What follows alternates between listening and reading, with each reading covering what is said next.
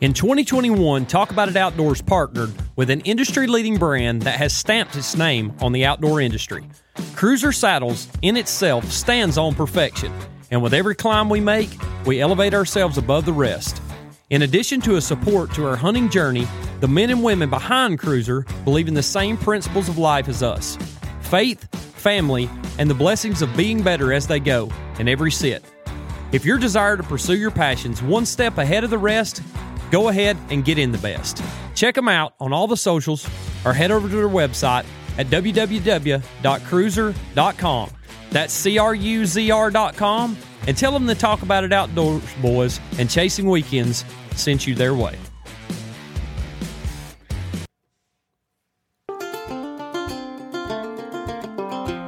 The journey of life has a unique way of being able to create tried and true friendships as we go. In forming those relationships, oftentimes good things come to follow. Talk About It Outdoors is proudly supported by Cal Hardy of Arrowhead Land Company. Cal is the leading broker over Georgia and is happy to assist you with finding the place where you can call home. With vast knowledge and an understanding of the ever-evolving real estate market and a unique old-school approach to everything he does, he exemplifies what it means to treat others like you'd want to be treated. Don't settle for being just another number in a phone. Choose Cal Hardy for all your land, home, and commercial real estate needs and become a part of his family. We sure are blessed to have him as a part of ours. Find him on Facebook, Instagram, or give him a call at 770-296-2163. Step back to the times when a feed store was more than just that, and the people inside smiled with friendly faces and provided a place for a talk on life, as well as all your essential farm, livestock, and pet needs. Cherokee Feed and Seed, located in Ball Ground, Georgia, with an additional location in Gainesville, are the hometown supplier of all your cattle, equine, and pet needs, with the added addition of being able to keep your deer herd healthy with protein and minerals. They also carry an assortment of hunting blinds and gear, and you can rest easy knowing the people that support local ball clubs and children's sports are who your hard-earned money is going to. The people here greet you with a handshake and a smile, and Cherokee Feed and Seed give more than just a product. They give you a welcome that'll make you return time and time again. Stop in next time you're in the area and tell them you're part of the Talk About It Outdoors family.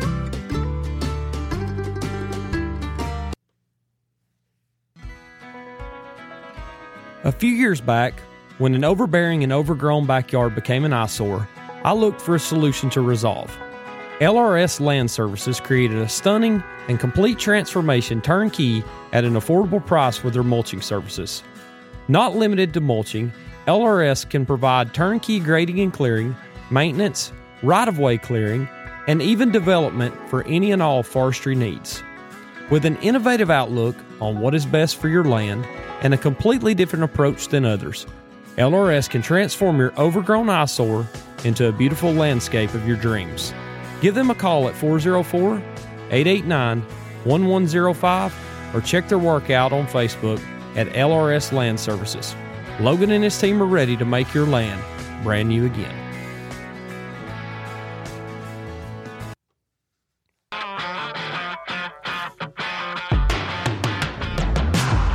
Building the foundation of your life starts at the base, and the stronger it is, the better. Talk About It Outdoors is proud of our strong partnership with United Concrete and Paving and the foundation of support they provide. Whether your new home being built needs concrete work or that driveway you're tired of beating all the bearings from your pickup needs a paving, Michael and his team can provide any residential or commercial project support you might need from the ground up. If you're tired of tripping over that unsettled patio slab or a future shop build needs a smooth start, United Concrete and Paving can get you going when you need it most. Give them a call at 404-831-3036 and make sure you tell them TAI boys are where you heard it first.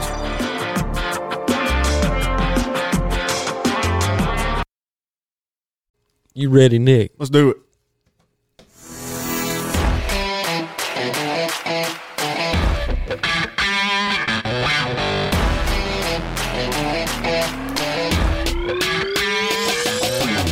All right, everybody, Talk About It Outdoors live in the Wilson studio once again. Me and my boys is ready to kick it up and kick it loud. Cody, Nick, Tyler, and Caleb, the dynamic duo, are back again with us tonight. We got a little BS session to kick up all the stuff that's happened this year. We got some hot topics that are going on in the hunting industry right now. We may even spin around, and y'all be listening for some exciting news coming from Talk About It Outdoors. Pull up a chair and sit a while. It's going to be a fun one.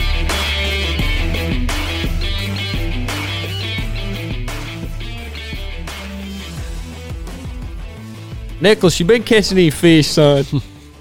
Shoot, no, I ain't even got a rod out. I bet my line's so dry rotted you can't even. Oh, my goodness. Well, I can tell you one thing.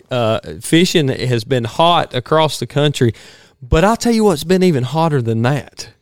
Them YouTube videos you've been dropping, son. And if you ain't already, go over and check out. Already out of the gate, right as we get started.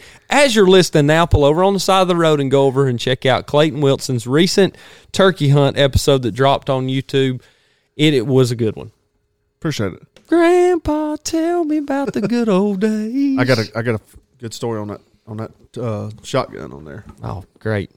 So don't let me forget to tell it once you get wound up here. Well, I can tell you, you're getting very dynamic in the way you put those videos together. And one thing you said today that kind of stuck with me, that's kind of really been in my mind the last few weeks, is as I've went back and watched stuff back to mine and Cody's trip to Illinois.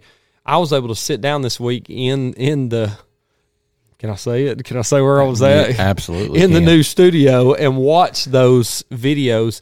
And I was sending Cody a picture of the deer that he had missed, and just watching that video back is so, to me, that's one of the coolest things that we've ever been able to do. I mean, it's great to go back and listen to a podcast and talk to some of those, or hear some of the voices that we had in the past, but man, what a fun time it is to be able to sit down and watch those videos. And a year from now, we'll be doing the same thing on the turkey stuff. I won't, but you probably will be. Wait till we start videoing these podcasts and put them out there and see how that goes over. Ooh, like a lead balloon, probably. People's going to be getting tickled out of that, our facial expressions. Nick and I talked about that, though, because I'm always calling him like, man, I don't know if I should change this, do this, whatever. And he said the same thing, probably what you're talking about. I'm done trying to build these videos to please everybody out there. You know, I want to do it to my liking and something that I can go back and watch.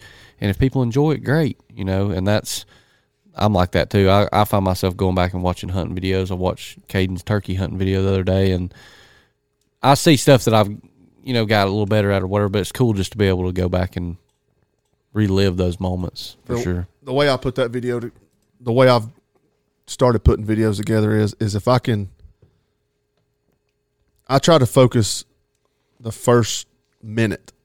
I want to catch somebody's attention. I want somebody to enjoy it. The middle of it, I try to put it together in a way that I think would flow good.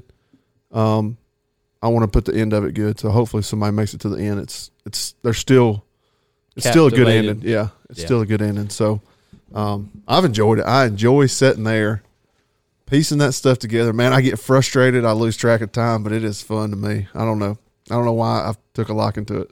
Well, I love it, and I'm glad that you have taken a liking to it, because I really don't enjoy it that much. I just want to get all the footage together and critique the hell out of you when you don't put it together what my mind is. It's just finding the time to do it, and then, you know, you find these, now that I've found these different sounds I want to put in there and do different things. It's just fun, just play around with it. Nobody's sitting over my shoulder telling me what to do, so that's the best part of it. I can do it how I want to. maybe come this deer season, we can just send him all of our film.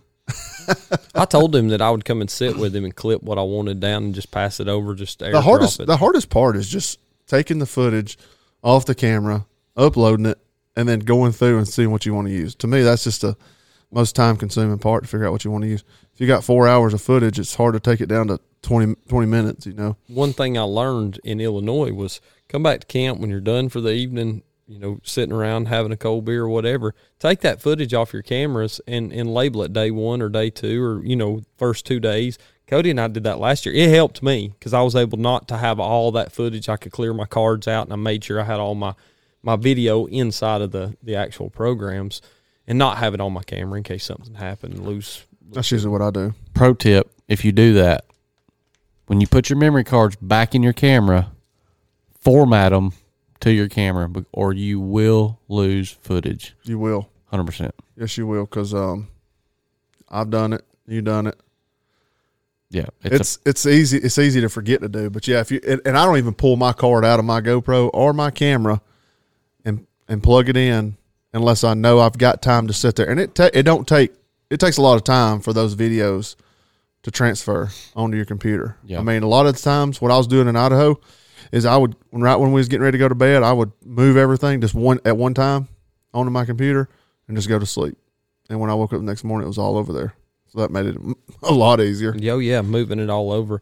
Well, speaking of fishing, went to Ogallala for the first time since probably, 2019 this past weekend with Dad and Uncle Wyvern. How was that? Great. Camp looked exactly the same, minus a few cushions here and there where they floated away in the flood, but great. Had a great time. Went over just for one night. That thing's like a once-a-year flood zone right there, right? That place had never flooded to that height in like 30-something years, and for 3 years in a row, it flooded over the top of the camper. When I say over, it was almost even with the top of the camper. That's crazy. How long y'all been going over there and doing that? So we started going to where our original camp was in 2002. Uncle Richard had a camp over there. Derek and I went over there. Nicholas was still alive, his brother. We went over in 2000. It was 1 or 2. I don't remember which, but in 2003 is when he died, and we still kept going over there. Then Uncle Wyvern and I moved a camper over there and built. I won't ever forget. I'm going to tell this story. So I was 15, I guess, and I was slipping around dipping snuff.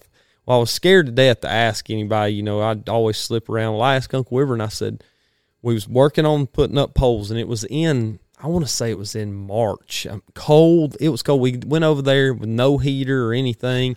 We stopped and got us a bucket of KFC chicken to take. We didn't have nothing over there, just the camper. So we spent all evening out there working on that camper in the rain, got soaking wet, and we was nailing up some braces, and I was holding the braces, and I asked Uncle Wyvern, I said, you care if I get me a dip of snuff? And he's like, I don't care what you get. Right then, I let go of that brace, and he was about to hammer it with a nail, and it fell, hit him right on top of the thumb, and I bet that east wing's still laying in the middle of that lake. He chunked it down through there. I didn't mean right now, dumbass, But Dad's buddy Woodall that he worked with, he's been a staple of camp over there. I mean, we had bottle rocket wars over there, smoke bomb battles, and camped, and Brandon's been over there. Me and him and Kenny Blanton and Zach Cousineau went over there and camped one night and wound up over in the middle of Fort Payne, Alabama, just hanging out. And I tell you, it's been a staple Ogallala has. Anybody that doesn't know what Ogallala was, that's where Gus and them was headed to in Nebraska. And Uncle Wyvern, that's our favorite movie. So he named that Ogallala. Mama made a sign for him out of wood, carved it out, and painted it, and it still hangs on the camp over there. Yep, Ogallala. There's a famous country band from Fort Payne. Who is that? Jackal? Alabama. Oh, is that where they're from? Wow. Yeah. Wow. Well, we're actually on the Chattooga River right outside of Galesville, and it's Cedar Bluff. They used to have this thing called Liberty Day, and I'm sure they still have it, but Liberty Day was like the big event of that town, and we would always go over there on the 4th of July weekend and go to Liberty Day and get a button. We had those buttons for years. I think they washed away in the flood, though.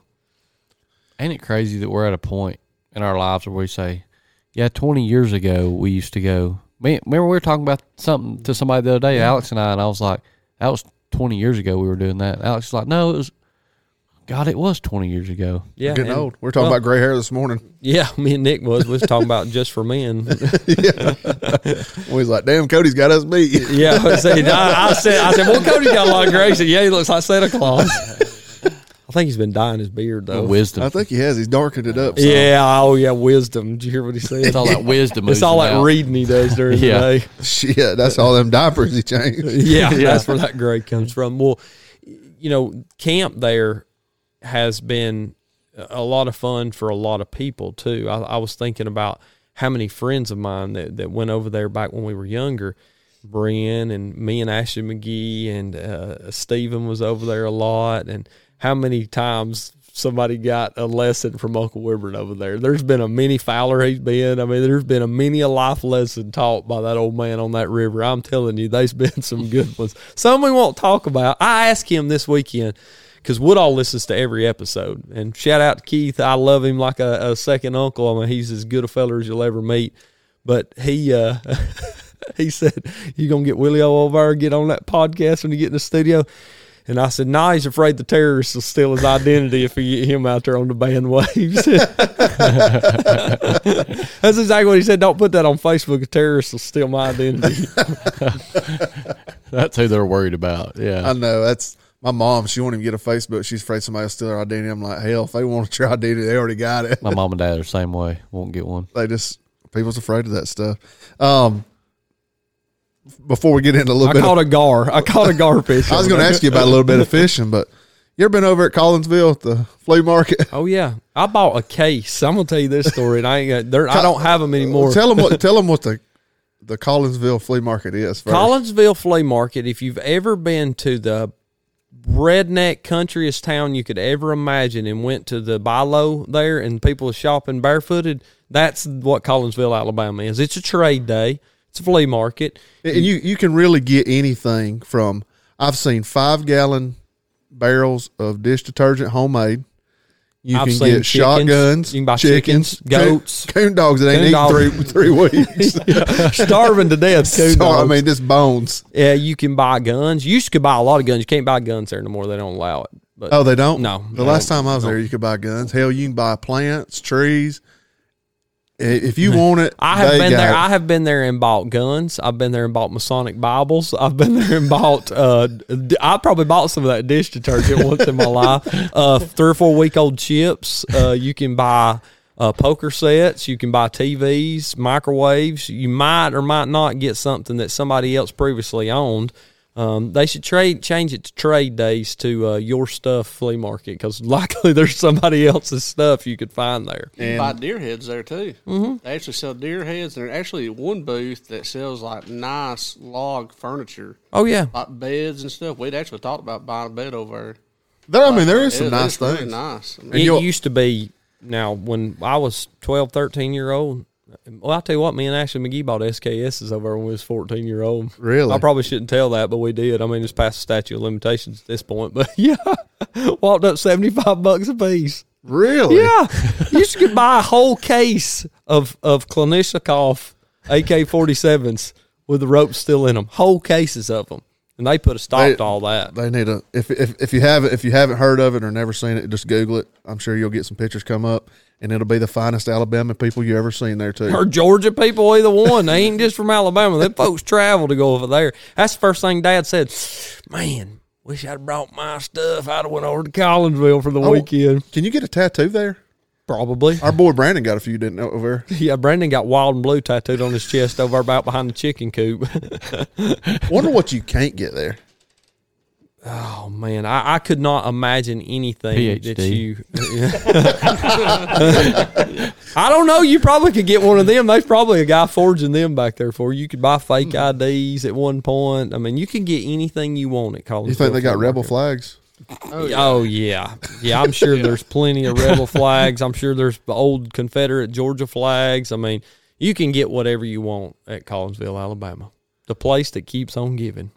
This episode not sponsored by Collinsville. We ought to go over there and see if we can set up a booth and do a podcast. We can. Video podcast. We can. It's $35 for 3 days, but you must bring at least one empty or half full sack of sweet feed, a goat that may or may not have all of its legs, and a one-eyed dog. That's the check-in. That's just north of Fort Payne, right?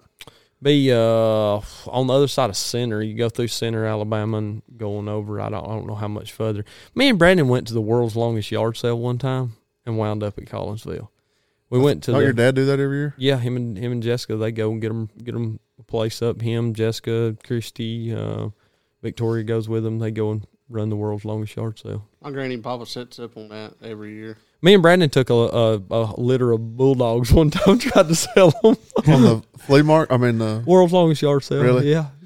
What'd you do? Just pull over at just on the side of the road? Just on the side of the road. Yeah. Was on the side of. It's the longest yard sale, and I mean it runs from Ohio all the way down through Alabama.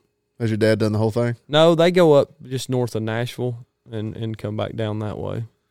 So you just or Knoxville.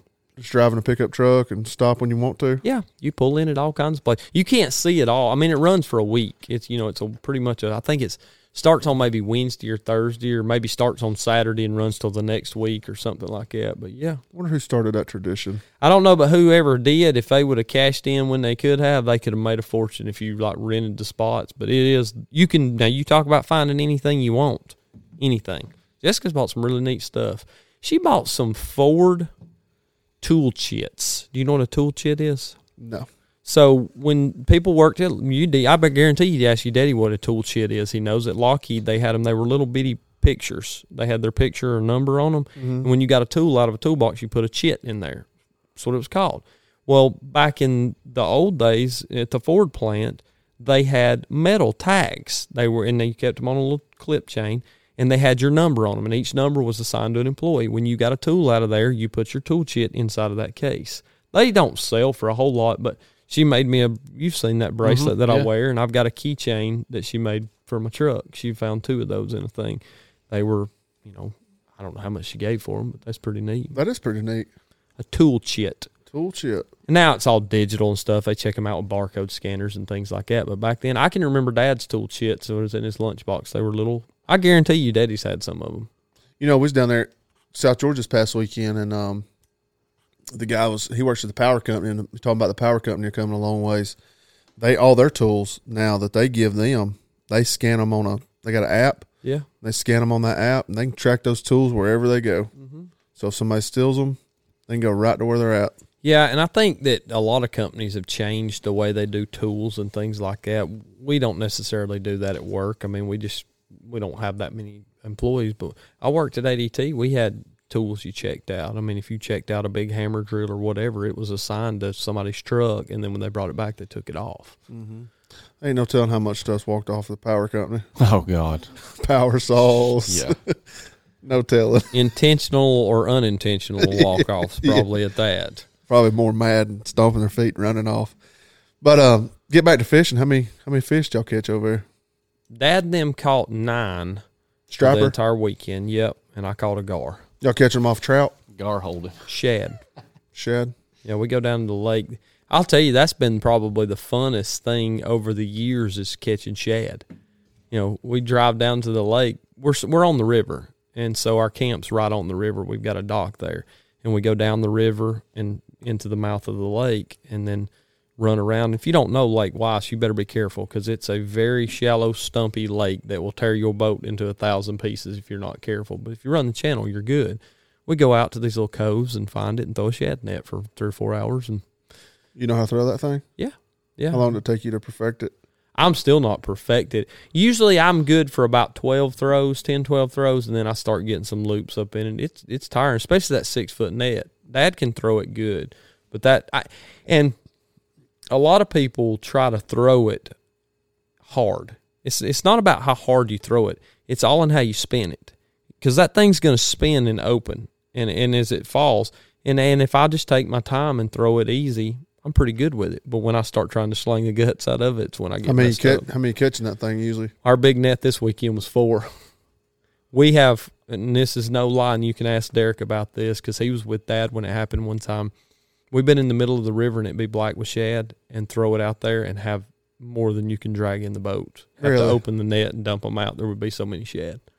That's back really when the fishing was good on the Chattooga. It has really faded.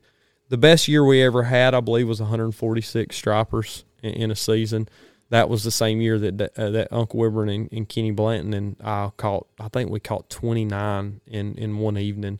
We ran up on a school of them blowing shad on the bank, and, man, it was amazing. You could pitch out there, and they'd be the river was black with shad. They'd pushed them up out of the lake, a big school, and they'd catch that one with the hook in it, I guess because it was slower every time. You could not throw in there and not get bit. And then about 30 minutes of that, Uncle Wilburn was tired of it, so we had to go up the river and park. So there's several different ways of striper fishing. I've only actually been one time on Lake Lanier, but downline cut bait.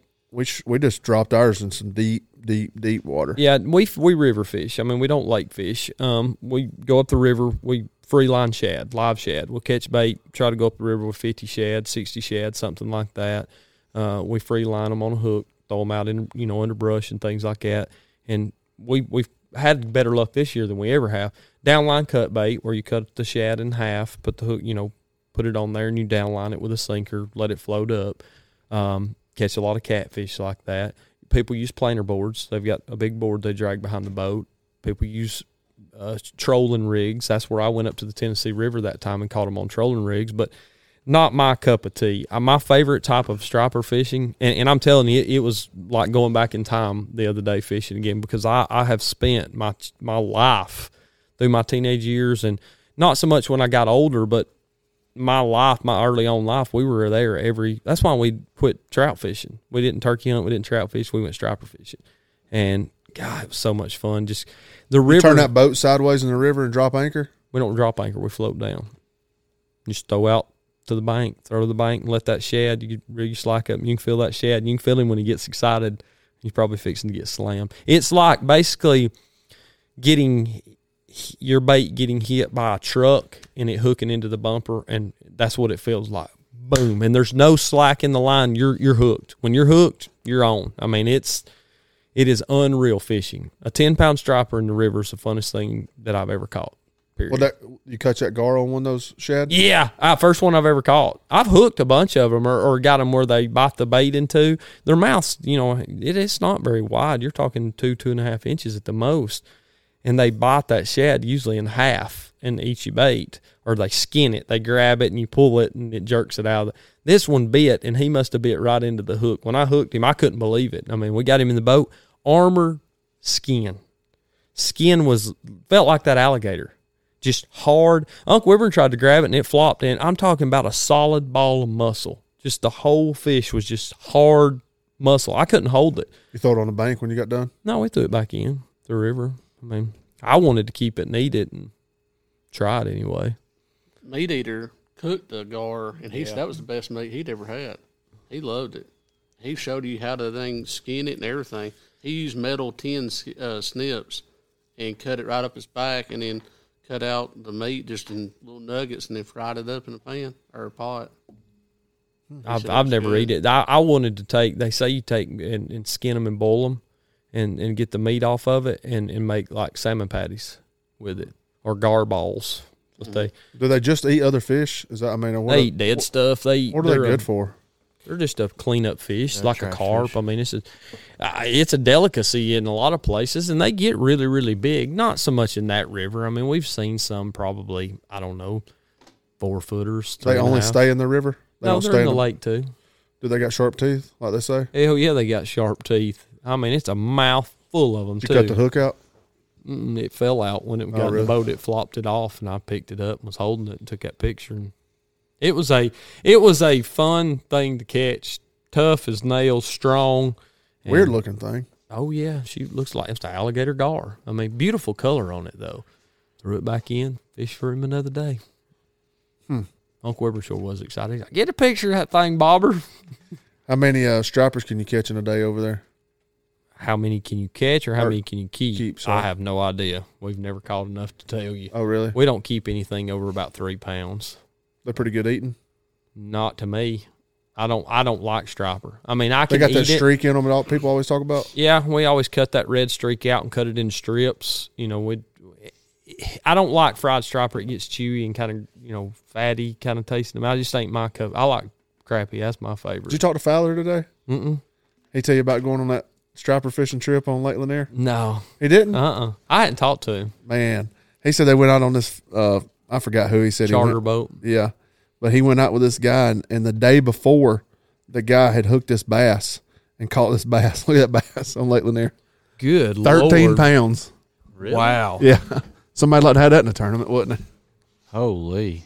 That is a giant largemouth for Lanier. It is. Had to be setting close to a record with that thing. Brock Turner, holler at us. We'll tell you where it's at. Yeah, drop them coordinates to him, Fowler. But yeah, I mean, and to be honest, it was almost depressing to me to be out there fishing. First time since I had my first boat when I was 16 years old, and first year I haven't had a boat in the first spring to be this far into the year. First year ever to go this long without fishing. I have not wet a line until this past weekend. Well, Been busy. Killed a lot of coyotes. We ain't big on the fishing over here on this Talk About It Outdoors. We don't talk about it a lot, but that's something I just don't know nothing about. I can talk fishing till the day is long. I mean, I love fishing. I've fished in a lot of places. I've saltwater fished. I've freshwater fished. But I'll tell you, that river over there, buddy, and it ain't about the fishing. It's about the way you fish.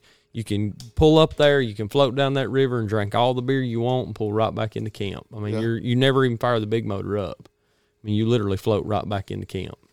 Y'all boys big into fishing? I like to fish. I A little bit. enjoy it. I love Caleb fishing. fish a lot. I like to fish in my kayak. I love doing that.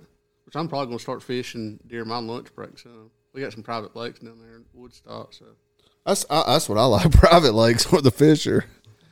They're plentiful. I love trout fishing was always my cup of tea, but it's hard to find time to go. It's during turkey season. We trout fish when I was a kid. When I was little, we'd go to Nimberville, Montgomery opening weekend. You bet your butt that old green camper was going to be there.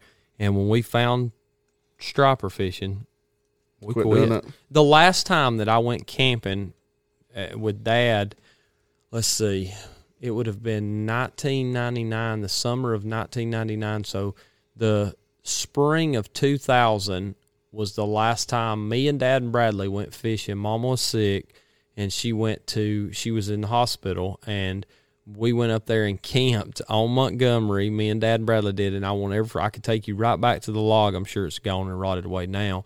But we sat there and we caught, just out of a little pool, caught the hell out of them stalkers. I mean, it was piled up there. That was the last time we went as a family group. Now, me and Steven Imbrano beat the heels up in that little Toyota, son. We used to go to War Woman, go to Amicalola, go to Talking Rock Creek. I mean, we hit anything between Jasper and North Carolina, even into North Carolina, that we could go to. We tore up the hills in that Toyota going and getting them. That's how I was. Probably why I didn't do good in school. Mom would call, I'd be like, I ain't going to school today. Why not? Going fishing. Well, I went to school because I got my ass whooped. She's like, I guess she just was grateful that, and it wasn't a whole lot, but I guess she was just grateful I was being honest with her. But that's how me and Brady was, and we spent a lot of time up there when we were kids. But I'm telling you, that Ogallala boys, and catching them shad, that's an art to it. You got to figure out exactly where you're going to go to catch them. You got to know where they're pushed up to. I like marking them in the channel. You come up to there and mark them on a graph, and you'll see a ball and stop throwing that ball of them. But Dad likes to get to the bank, throw in the grass, which if they're not in the channel, you got to do that and hunt them. I mean, it's almost a reward when you catch. And we was doing over-under. I'd say 5, Willie would say under. Woodall always, he's optimistic. He'd say over. So look, striper, and I don't know. I'm asking this because I'm dumb to it, but do striper return to the ocean? Not from where they're at. I mean, they can't go to the ocean from.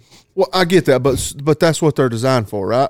The striper do go. They would go to the ocean like the bay water. All right, here's a prime outdoor drive. Trevor. That's what Trevor does for a living. Is guides trophy striper. Right. In the bays and everything. They're a fish that can go, from what I understand, brackish water. They can't live directly in salt water. I don't believe complete salt water. I could be wrong on that, but look that up, Waddy. But they do. That's where they base out of. Rockfish. But I thought. I mean, I know they can't because of dams and stuff like that. Whatever out there where you're at. But I thought striper made a run to the ocean and then came back. Maybe I'm wrong. But those steelhead that Rusty was telling us about out west, they call them steelhead. They're basically they look like a big trout. They can, I believe, they make 2 runs in their lifetime to the ocean as long as they're alive. So striped bass can live in freshwater or saltwater, and that says similar to rainbow trout, which are called steelhead. Okay. So is that just what they call them out there? I guess. So he told me they can run twice. Now I think a salmon can only run once. He was telling me one of the fish out there can only run to the ocean once. A steelhead can run twice. But I just find that fascinating that they can swim that far and come back up those rivers that far. That's what's crazy. I was actually talking to somebody about this the other day in Alaska. I got to noticing we were walking up beside this big, it wasn't really a river, it was bigger than a creek, and I got to noticing these wood plaques that went around, like wood troughs that went around these big waterfalls, and they had water running through them, and they're ladders for those salmon get in those troughs and swim up around the waterfalls that they can't get up. And I'm way up in there away from the coast. That's crazy, ain't it? They spawn in freshwater. They primarily live in saltwater. What's that? Striped bass. Okay. So, in the ones that have been adapted to live all, complete, they go up the river to spawn. Yeah. I mean, they'll get in water that's Right. ankle deep to spawn. Right. And then they run back down the river. So they can only do that on certain places. It's not locked to them. I mean, like, Well, there any river chain, and there's different breeds of it that you've got, striped bass or rockfish that live in the ocean, come up to freshwater to spawn, and then you've got hybrid striped bass, which are Cherokee bass. They call them palmetto bass, sunshine bass, whatever. They live only in freshwater, and then they go up and down the rivers from the lakes. They live around dams, things like that. That's where Uncle Richard used to go catch all them big ones at, was down on the lake. Mm-hmm. So you ain't gonna hook a 20-pounder in the river we fish in and get it in the boat. Very, very seldom. You're gonna get in a brush pile, it's gonna wrap you into something, you're gonna break it off. I remember as a kid we used to try to go striper fishing. We wasn't big into it, but I think we used to go to the foot of Carter's Dam. Yeah. And a lot of people be standing there, man. Oh, yeah. Rushing. Yeah, well, yeah, Water that's a be rushing. big time fishery for stripes. And you can catch them in Carter's Lake. There's stripers in there. I mean, you got to catch them deep. You got to know what you're doing, just like on Lanier. Mm-hmm. I enjoy river fishing. I like bass fishing in a lake, and I like river fishing for stripers. That's just, I've been on lakes doing it, trolling, dragging planer boards, things like that. What's the biggest largemouth you ever caught? Me, 8-9. With Brady. Me and Brady was there over at not a private pond, it was Lake Airhead. Yeah. Drug that some gun out from under a log with 5. I had 6-pound test. I was fishing a little drop shot and flipped it over under a log, and it grabbed it. And I said, boy, I'm glad that ain't got my worm. If it did, it'd break me off. Rink, set the hook, and it had it. Fought that fish for about 15 minutes before I got it in the boat. What's the biggest spot? 5-6. That's a tank. Yep, caught it in a that's a tournament. big Me and spot. Brock were fishing a tournament, and that damn Mark Tucker beat me with a largemouth for big fish that day. He had a 7.3 largemouth. What lake? Lake Altoona.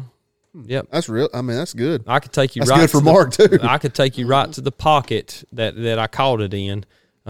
We pulled up, and there were some fish schooling, and I threw a fluke out there and popped that thing twice, and it hammered. And it was a stripping drag, and I tightened down the drag, got it, and Brock said, "That's a striper."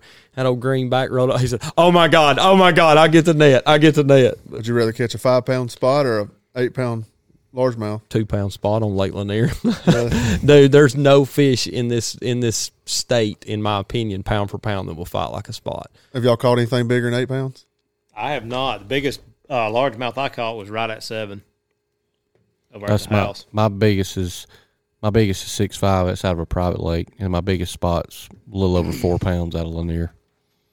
I've jacked some. I don't even know. I got a striper mounted, but it ain't no monster. It's a small one.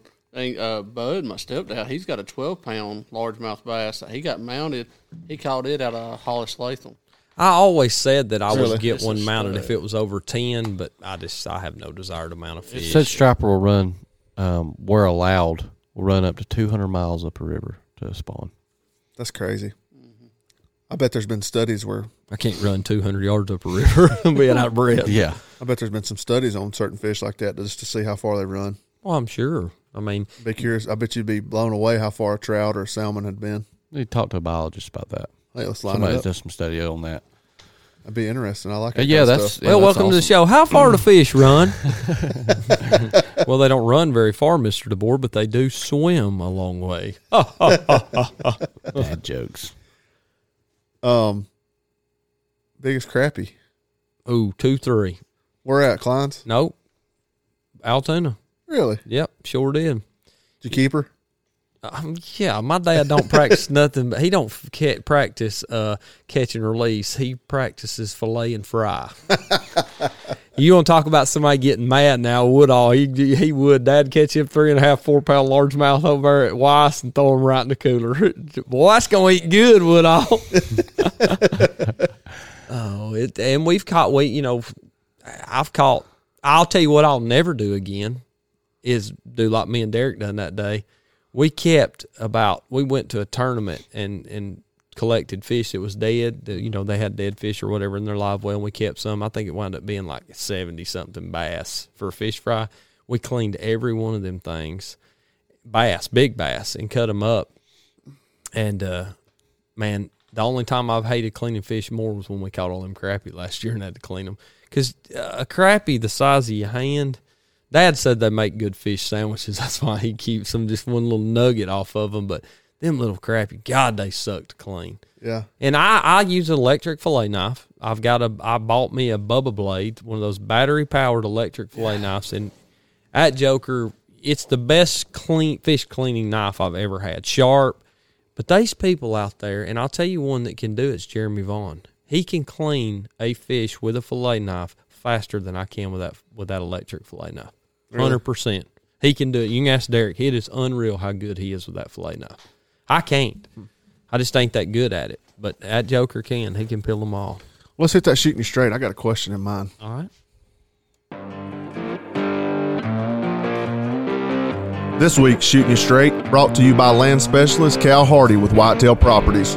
If you're looking to buy or sell land in the northwest Georgia area, give our boy Cal a call.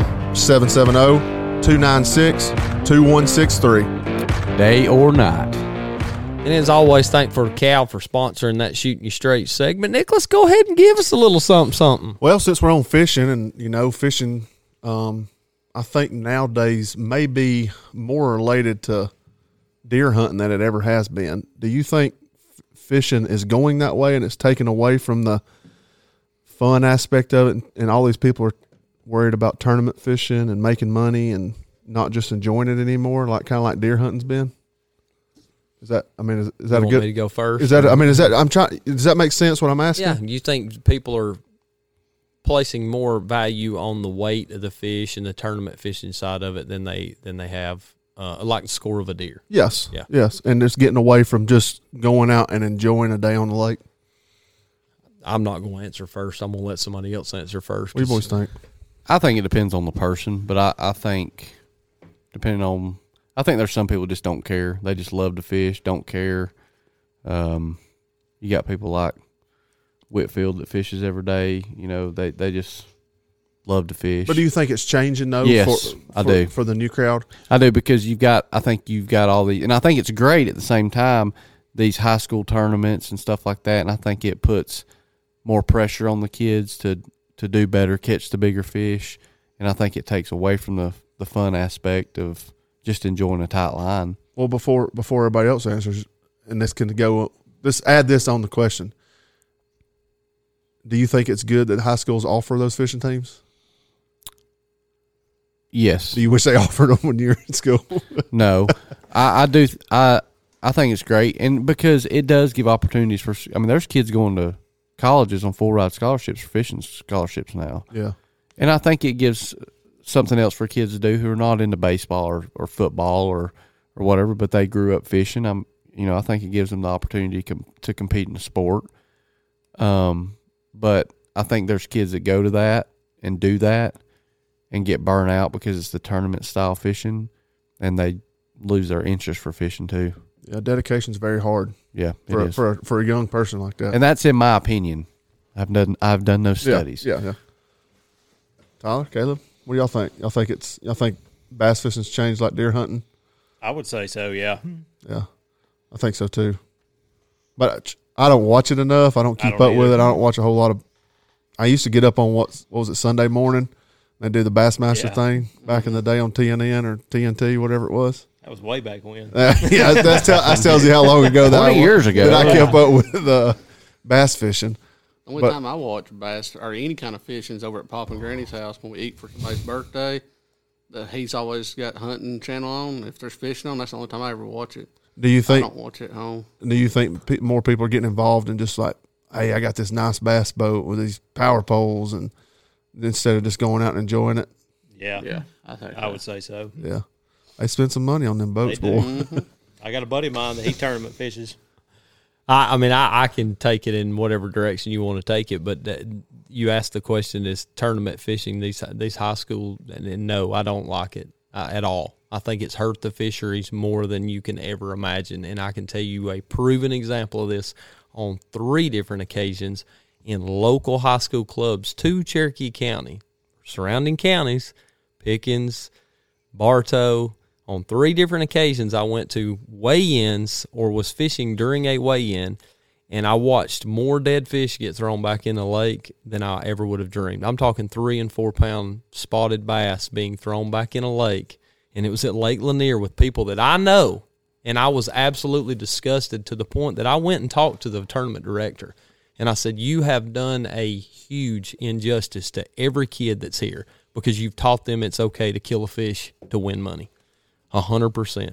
So, but do you think that's just teaching on their trainer, coach? Absolutely, is. Parent? You're going to have you Is it can't because- take a fish that you catch out of 30 foot of water in July and put it in a live well and ride it around for 4 hours and expect it to live unless you take proper precautions. So so what should a person do? Put ice in there? Well, there's stay alive. Listen, I understand. I don't that know. I'm Fish asking. are going to die. Yeah. Fish are going to die in a tournament. I have killed fish in a tournament. But you brought them home. Do not throw that fish back in the lake. Do not teach that kid that it's okay to dispose of a renewable resource. Now, I understand that fish is going to grow back. You're going to have other ones to replace it. But imagine if you've got 100 kids in 5 different tournaments on a lake, on Lake Lanier in a weekend that kill, just say each tournament kills 30, 40 fish. Mm-hmm. You're talking hundreds of fish that died that weekend that get thrown back into that lake. It teaches them a very, very bad lesson. Well, on that note, that's kind of a negative side of it. Do you think there's a positive side of having that? Absolutely. I think it, like Cody said, it gives kids that don't have the opportunity, that don't play sports, it teaches them a competitive spirit. And when taught the right way, it does give them the opportunity to get out. There's kids that are in it that have never been in any kind of fishing whatsoever. It absolutely helps them and gives them something to do to compete. It teaches them the boater safety. To me, there's nothing in this world more important that people need to learn if you're going to spend time on the lake than boater safety. Mm-hmm. Because every single weekend in the summer on Lake Lanier, we hear the story of some kid drowning or some dumbass on a jet ski running over a bass boat, or they're out there in these wake boats. And I don't care who listens to this and hears it. If you've got a lake boat and you're in a creek, you're a jackass. You should stay out on the main lake with those wake boats. You do not need to be up in these creeks. There's kayakers that are out there. There's paddle boats. There's kids out there riding on, smaller, John boats and things like that. If you're on a wake boat and you've got those wakes throwing 6-8 foot wakes and you're wakeboarding, get out on the main lake. Mm-hmm. Do not do it in a creek. You're a jackass if you do that. And I hope the guy that listens to this show hears that and calls me, because I'll cuss him out just like I did the last time I saw him on the lake. I don't agree with it. I think they should be banned and outlawed on any creek or reservoir that is a narrow body of water. Get out on the main lake. You want to do that. You don't like because it's rough out there? Too bad. We don't like you making it rough in the creeks. Hate them. And the jet skis are the worst. Pleasure boaters are the absolute worst thing in the world because they don't know what they're doing on the lake. They spend time out there on the water. For one weekend, they rent a boat. They get drunk. They nearly run over people. They run over and kill somebody's grandpa that's out there trying to enjoy his day. There's plenty of water for everyone to enjoy it, but each one of these boats has its place, and it needs to be put in its place. And I'll tip my hat to the DNR on Lake Lanier. They will hammer those boys for doing it in the creek because they're not supposed to be there. Really? Do not like it. I literally had a conversation today with the head of our electric division out there that's doing the work. He's a big-time boater. He goes to Carter's for that reason because he hates all the other boaters. He's got a wake boat, but he's smart about it. But I think the biggest problem, just not get too far off subject, is they'll rent boats to anybody. And like you said, boater safety, they have no idea. And that's and they did make it in Georgia where you're supposed to go and get a boater's license if you're under a certain age. Right. You have to have a boater safety class. People not wearing life jackets, riding jet skis up and down the lake, they'll ticket your butt for it, and they should, because it's just so easy for one of these boats to come up through there. And I mean, I've been on Lanier. You cannot go to Lanier after April on the weekend and expect to enjoy yourself in a bass boat. And I'm talking about a 21-foot bass boat. I've been on Lake Lanier in a 21-foot boat, and I've been in Lake Lanier on a 16-foot boat. And there's no difference between the two when it's a bass boat. Yeah, you can cut that wake a little better on that 21-footer, but those big boats that come up through there, there's just got to be a balance with it. And those wake boats.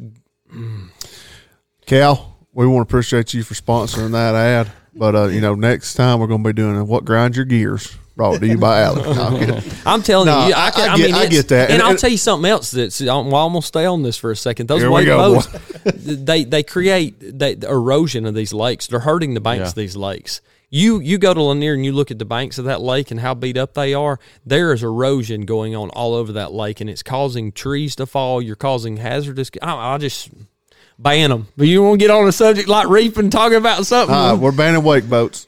I don't think you should ever take it away from people, because I get it. They're cool. Yeah, if that's what you like to do, people go out and enjoy their time with their kids and their family on those boats. Just stay out of the creeks. That's all I can tell you. And if you don't want to do it in out on the main lake, well, I'm sorry. I mean, they just don't belong up in a narrow creek where somebody's trying to enjoy the same thing you are. Make one pass and go on. Don't keep going back and forth. Mm-hmm. So it's just. But back to the original question: do I think fishing has changed for a lot of people? Well, of course it has, and I'll tell you one thing that's changed with that. How many farm ponds you think people are allowing people to go to and fish anymore? None. There's not that many, because people's got so Happy.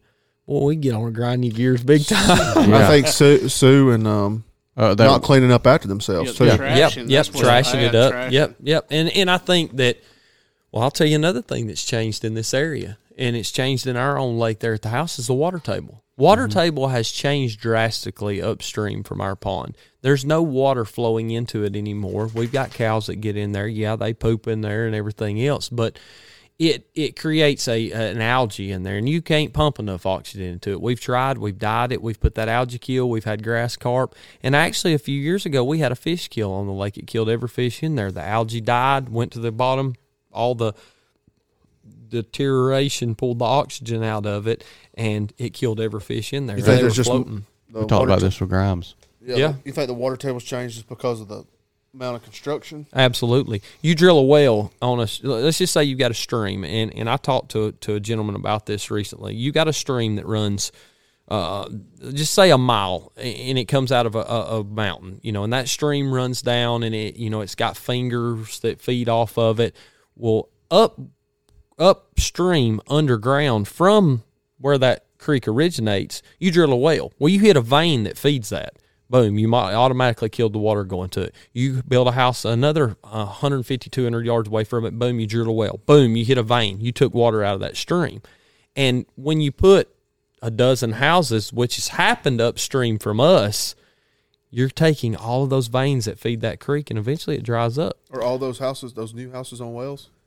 Well, they were. A lot of them so were. That county came through there? Yeah. I mean, and you go to any place, you go to any creek that we went to when we were kids, maybe not in extreme North Georgia, up in the big mountains, but any stream in Cherokee, Pickens, Bartow, Gordon, Floyd, anywhere around there, those creeks are starting to dry up. And I honestly don't feel like it's a problem with the amount of rainwater we get. I honestly feel like you're drilling more wells. You drill a well and it pulls that vein out. The pond that I grew up fishing is still there, but when I was a kid, when Brady and I was going there when we was 15, 16-year-old, that's a 16-acre lake.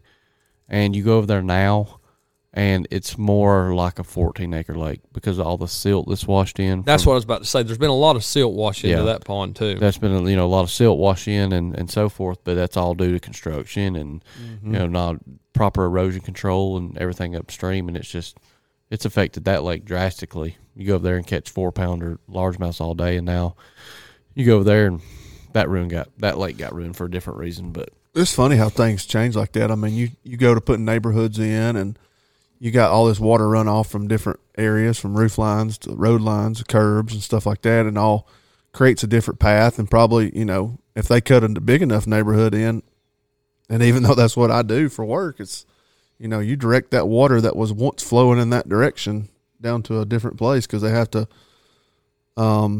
build sediment ponds. Yes. You got drainage and everything else. Yeah. It changes. Yeah. You change a holler, that had water that ran off, like you said, roof lines or just rainwater in general that ran down there. It's not running there anymore. No, it's not. And I don't want people to hear this show and think that I'm all anti everything. Nobody should get to enjoy it. Look, you enjoy those resources just like I do. I have my opinion on why things are a certain way and why things are changing. It's my opinion.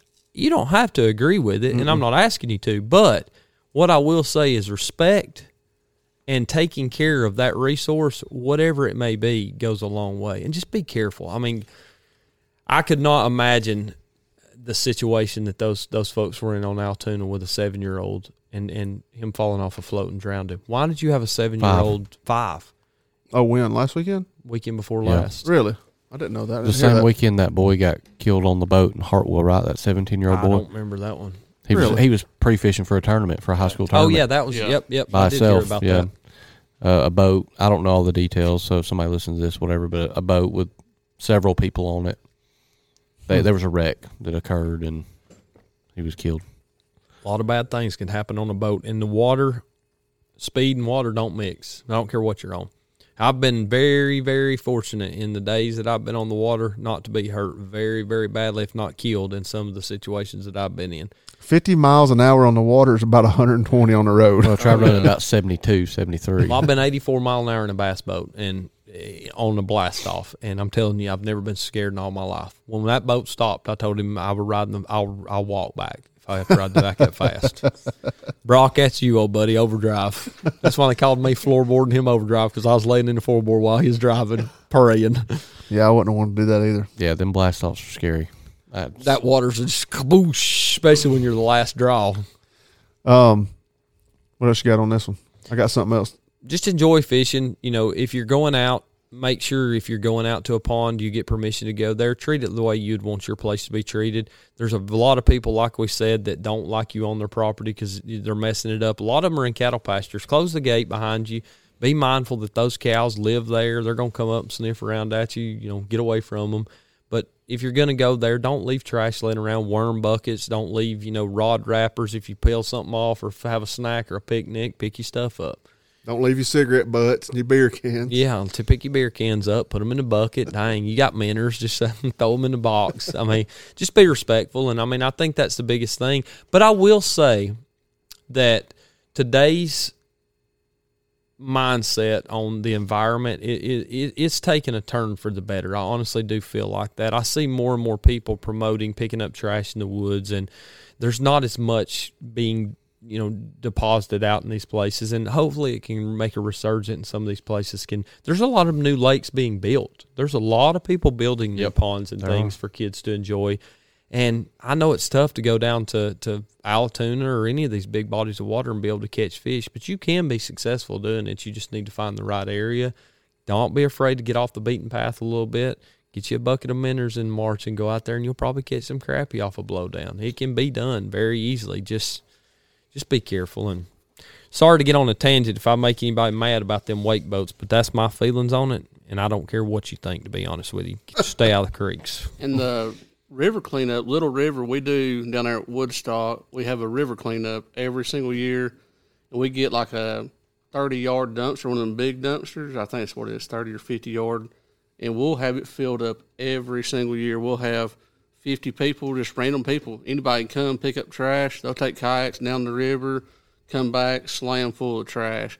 They walk all the trails and stuff, pick up, and it's every single year you get a whole dumpster. And I think a lot of that comes from road trash washing down, people throwing something out the window. That's what I did this past week. I put a trash bin in one of the creeks to try keeping it from going down Town Lake. Down that creek right there, we're trying to catch all the trash because it's unreal, just the drains on the sides of the roads that are going into the creeks that people don't even think about. So, talking about trash real quick, the last weekend of turkey season this year, I went to one of our local WMAs around here, and as I was walking, we probably didn't walk 600 or 700 yards down the road. I picked up 7 beer cans and a Vienna sausage can and a pack of crackers wrapper. And I would have been the first one 10 years ago to throw something out the window. I would have been the first one to go float a creek and drink a beer and throw the beer can right up on the bank. But Nicholas. I mean, I'll admit to it. I've done wrong. But I'll go through there and pick them up when I see them. I ain't going to turn a blind eye to them, not down the road. So I've learned. Making retributions for your mistakes as a youth. Things happen. You know, I was surprised about that. Real quick, in Utah, I didn't see a single piece of trash anywhere on the side of them Ain't roads. no damn people there. The only piece of trash I there's saw in the- Idaho was that damn broadhead that guy left. Yeah, in your leg. No, I want to get real quick before we end the show. I want to go back to that about Clayton's video because I was wanting to tell a story about that gun real quick. And for anybody that watched the video, it's my grandpa's, my grandpa, his great grandpa's old gun, and it's a bolt action shotgun, and it's got a clip with it, and it's just a modified barrel. I don't even know the make and model of it. It's taped up in this old camouflage, whatever. But I got a little story to tell about that. So I've been carrying, for everybody that knows, I've been carrying Clayton turkey hunting for 3 years now. He killed a turkey this year, but I wasn't with him. Well, one of the first few times that we ever went, he had brought that gun. And I was like, don't use that gun. It ain't got a choke in it, blah, blah, blah. That just don't use that gun, whatever. So he had that gun, and my dad had a 12 gauge. They're both 12 gauge shotguns. So we go in there. We're up at my grandmother's, and we call it my grandmother's property. It's my great grandmother's. We're up there hunting. I tell Clayton, I said, give that gun to my dad, and you tote my dad's gun, because I don't know if I don't think I had my gun. And so he did. Well, they swapped guns. We're sitting there at this tree. We've been working this bird all morning. Finally, this bird commits and comes into us. Clayton pulls up, click, with my dad's gun. The shell didn't go off. And I turn and look at him, and I'm like, put a shell in it or somebody shoot. So my dad shoots with that old gun, that old bolt action gun, and kills the turkey in front of Clayton. Clayton had forgotten to put a shell in my dad's gun. 3 years later, the first time he took that gun back out hunting, he kills the turkey. I just thought that was cool. I thought that was cool. Like it was meant for him to to go back the whole time to kill a bird. Yeah, You talk about old school camo too. Oh, that's about as old. That's school. OG right there. Yeah, that's about as old. School. That is what Brandon calls Jack Wheel camo. And you think about, and I know people are like on this kick now of like, let's do this. Let's do everything old school. Let's go. Let's get a pawn shop gun and let's get all these people to kill it and sign it. Let's go public land hunting, and that's a cool thing to do now. All that shit was happening 20 years ago. If we keep saying 20 years ago, that shit was happening 40 years ago. It's just happened. It just happened to come back around, Yeah. And it's just, I don't know. I thought that was cool that it just had to go. It took three, like, if I'd have knew that 3 years ago, I'd have been like, take that damn gun, as many times. But it's pretty cool. My dad's got a 742 Woodsmaster 30-06 that he's had. It was his first rifle that he got. Of course, we graduated into bolt actions. That's the guns that, we decided to move into. And I was sitting over in the holler one day. Me and him and Uncle Wilbur went hunting, and I took that 742 because he had bought a Ruger Model 77 30-06 bolt action, stainless synthetic. Love it. My favorite gun. And I wanted to take that one. He's like, you ain't taking mine. I'm taking it. And I had a 30-30 or that at 742. I said, well, I'm going to take his 742. And we'd been seeing a pretty good buck over there, and I was set up somewhere, and Dad was set up, Uncle Wilbur was set up, and I was sitting there and staying. And it was late November, early December, and this has been probably 20 years ago. I think I was 15. And up through the woods come bouncing this little three-pointer. And I thought, yeah, Lord, we fixing to make one famous right here. And I shot that deer with that 30-06. And I don't know why it meant so much to me. I guess just because I was in the woods with Dad and Uncle Wilbur, and I had his gun. I just was able to I don't know, it was just neat. I busted that son of a gun. You know what Uncle Wilbur said? He told himself, he said, well, one of them scrubs just bit the dust. And anybody that knows Willie, he'll burn a scrub in a heartbeat. I mean, that joker used to dang smoke cigarettes like a tar kettle and sit there and you talk about scent control, this, that, and the other, and kill the biggest buck out of anybody. And Dad said he'd go down there, see him sitting on the ridge and look like a teepee over our smoke coming up from it. And he'd kill one every time. I mean, he was good. Did you? I know you're probably. I think you're the only one that's watched that video so far because it'll be live when this episode comes out. But what do you think about that pure raw emotion Clayton gave when he shot that bird? It was very, very exciting for him and Jack to be there. And when he was like, I did it, I got him, I did it. I mean, he was legit, like, you could tell that raw emotion was there, and he wanted to call you, and he wanted to call his dad, your brother, and he wanted to call his mama. He said, I better call mama. She might be still in the bed, but she'll have to wake up for this one. And I enjoyed it. The funniest part of it, though, was your daddy. He videoed and took all the picture stuff halfway through the video, and then he takes his face mask the whole off. time he left his face mask on like they're still on. It sounded like he was talking like this right Most of the here. time he puts that face mask on up over his ears and it comes down and it's right there. So I'm like, why are you wearing it? You got a beard over there. Wearing it tucked in his lip. But y'all go over and check that video out and talking about deer and stuff like that. We got an awesome episode coming up that I hope everybody enjoys. I enjoyed this guy on a different podcast. I'm looking forward to it. I listened to that on the way home today. Did you? Very, very interesting conversation and really changed the way I look at several things in a good way. Yeah. Talking about those trained deer and the way that it's just neat. You need we can mention that one. I mean, it was the Wired to Hunt podcast with what's his name? Bradley Cohen. Cohen. Yep, Bradley Cohen. Yep, go check it out. Very great episode on what deer can see. Yes, he was a research biologist for the University of Georgia, and now I think he works for Tennessee Tech. Yeah, Tech. I think that's it. And he done a study on deer vision, and we're going to have him on an episode coming up. Looking forward to that one. Very, very good podcast. I enjoyed it very much. If you don't know Tony, the guy that hosted that episode, you need to go. I did not realize how many, and I think, and I don't know this, I'm going to ask Dad, I do believe that we know him from back in the old days, the old MTFO and ATFA. He said he's a writer for squirrels. Yes, writes articles on squirrel hunting, and I'm almost positive that we know him from back in the day. That's something that's going to be, I've done got that future show lined up. Dad, he's going to come out and do a show with us when we get him. Yeah, he said he'd come do one. I want him to talk about those old squirrel hunting days. That'd be enjoyable to get him on. I'd like to get Tony Peterson on also. Oh yeah, I'd love to hear Tony Peterson talk. Yeah. A very, very good guy to listen. And if you haven't already, make sure you go over and check out the YouTube stuff. It's going great. We're going to start talking about what else is coming up. It's going to be pretty quick. It don't matter.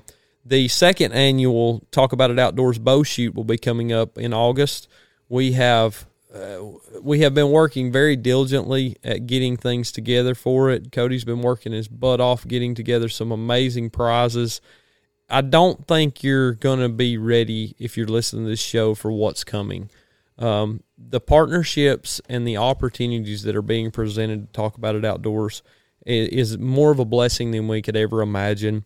We have opened the doors to an amazing new team members with Tyler and Caleb both being here tonight and our other team members not here with us. We have built on something that is growing at a rate that we never would have dreamed of. And for everyone that's listening, we just want to thank you for coming and being with us. The guys that have been with us from the very beginning, whether you've listened to one episode or you've listened to all 117 of them, it's been very fun to see, and we cannot thank you enough. We haven't forgot those guys that started with us in the very beginning because they've meant more as much to us as our own team members. You're as much part of this as far as the success goes, and it's only going to go from here. And the fun that we've been able to have and the experiences we've been able to share with it's been the funnest part. So I just wanted to say thank you for that. And if you're interested in the bow shoot, make sure you pay attention to our social media posts. We'll be dropping it out July the 1st. And you can find out all the information you'd want with it because it's going to be a good time. Very, very special guests are going to be there. Very cool stuff. And, hey, you never know who you might see to talk about an outdoors event. There's all kinds of people might come bouncing through. So, last thing I got, I want to share this with everybody for people that didn't know. The state of Georgia, I think you brought this up back there when we had Dave on. The state of Georgia did pass that law. You can take possums and raccoons year round now.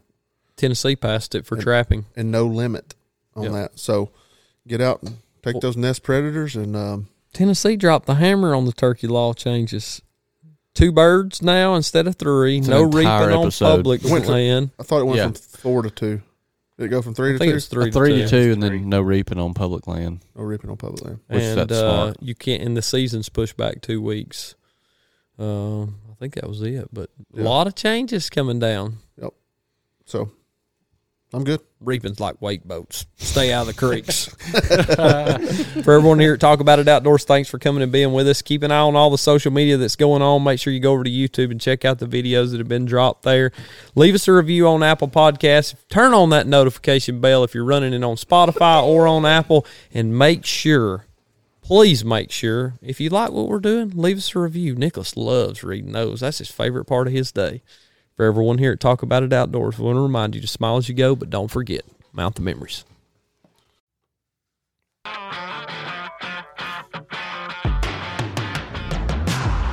Building the foundation of your life starts at the base, and the stronger it is, the better. Talk About It Outdoors is proud of our strong partnership with United Concrete and Paving and the foundation of support they provide. Whether your new home being built needs concrete work or that driveway you're tired of beating all the bearings from your pickup needs a paving, Michael and his team can provide any residential or commercial project support you might need from the ground up. If you're tired of tripping over that unsettled patio slab or a future shop build needs a smooth start, United Concrete and Paving can get you going when you need it most. Give them a call at 404-831-3036 and make sure you tell them them TAI boys are where you heard it first.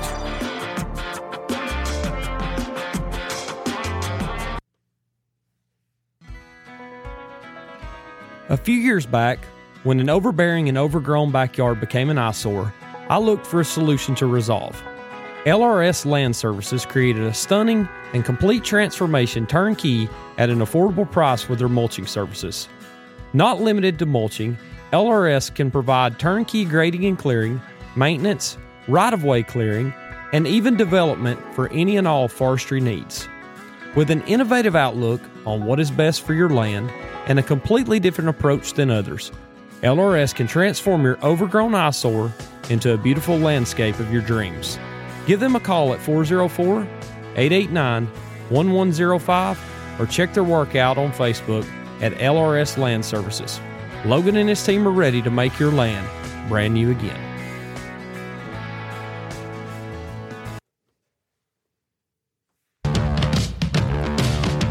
Are you in need of a decluttering? Barn or garage slap full of stuff you just don't need? Or is your construction site needing a dumpster?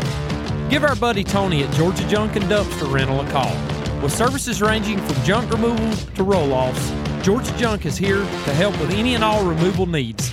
If it's time to get that parking spot back or the boat needs a place inside, Tony and his team can surely assist. Servicing Cherokee, Cobb, Bartow, and surrounding counties, give them a call at 404-406-3501 or check them out on Facebook at Georgia Junk. Clean up the yard in short order with Georgia Junk.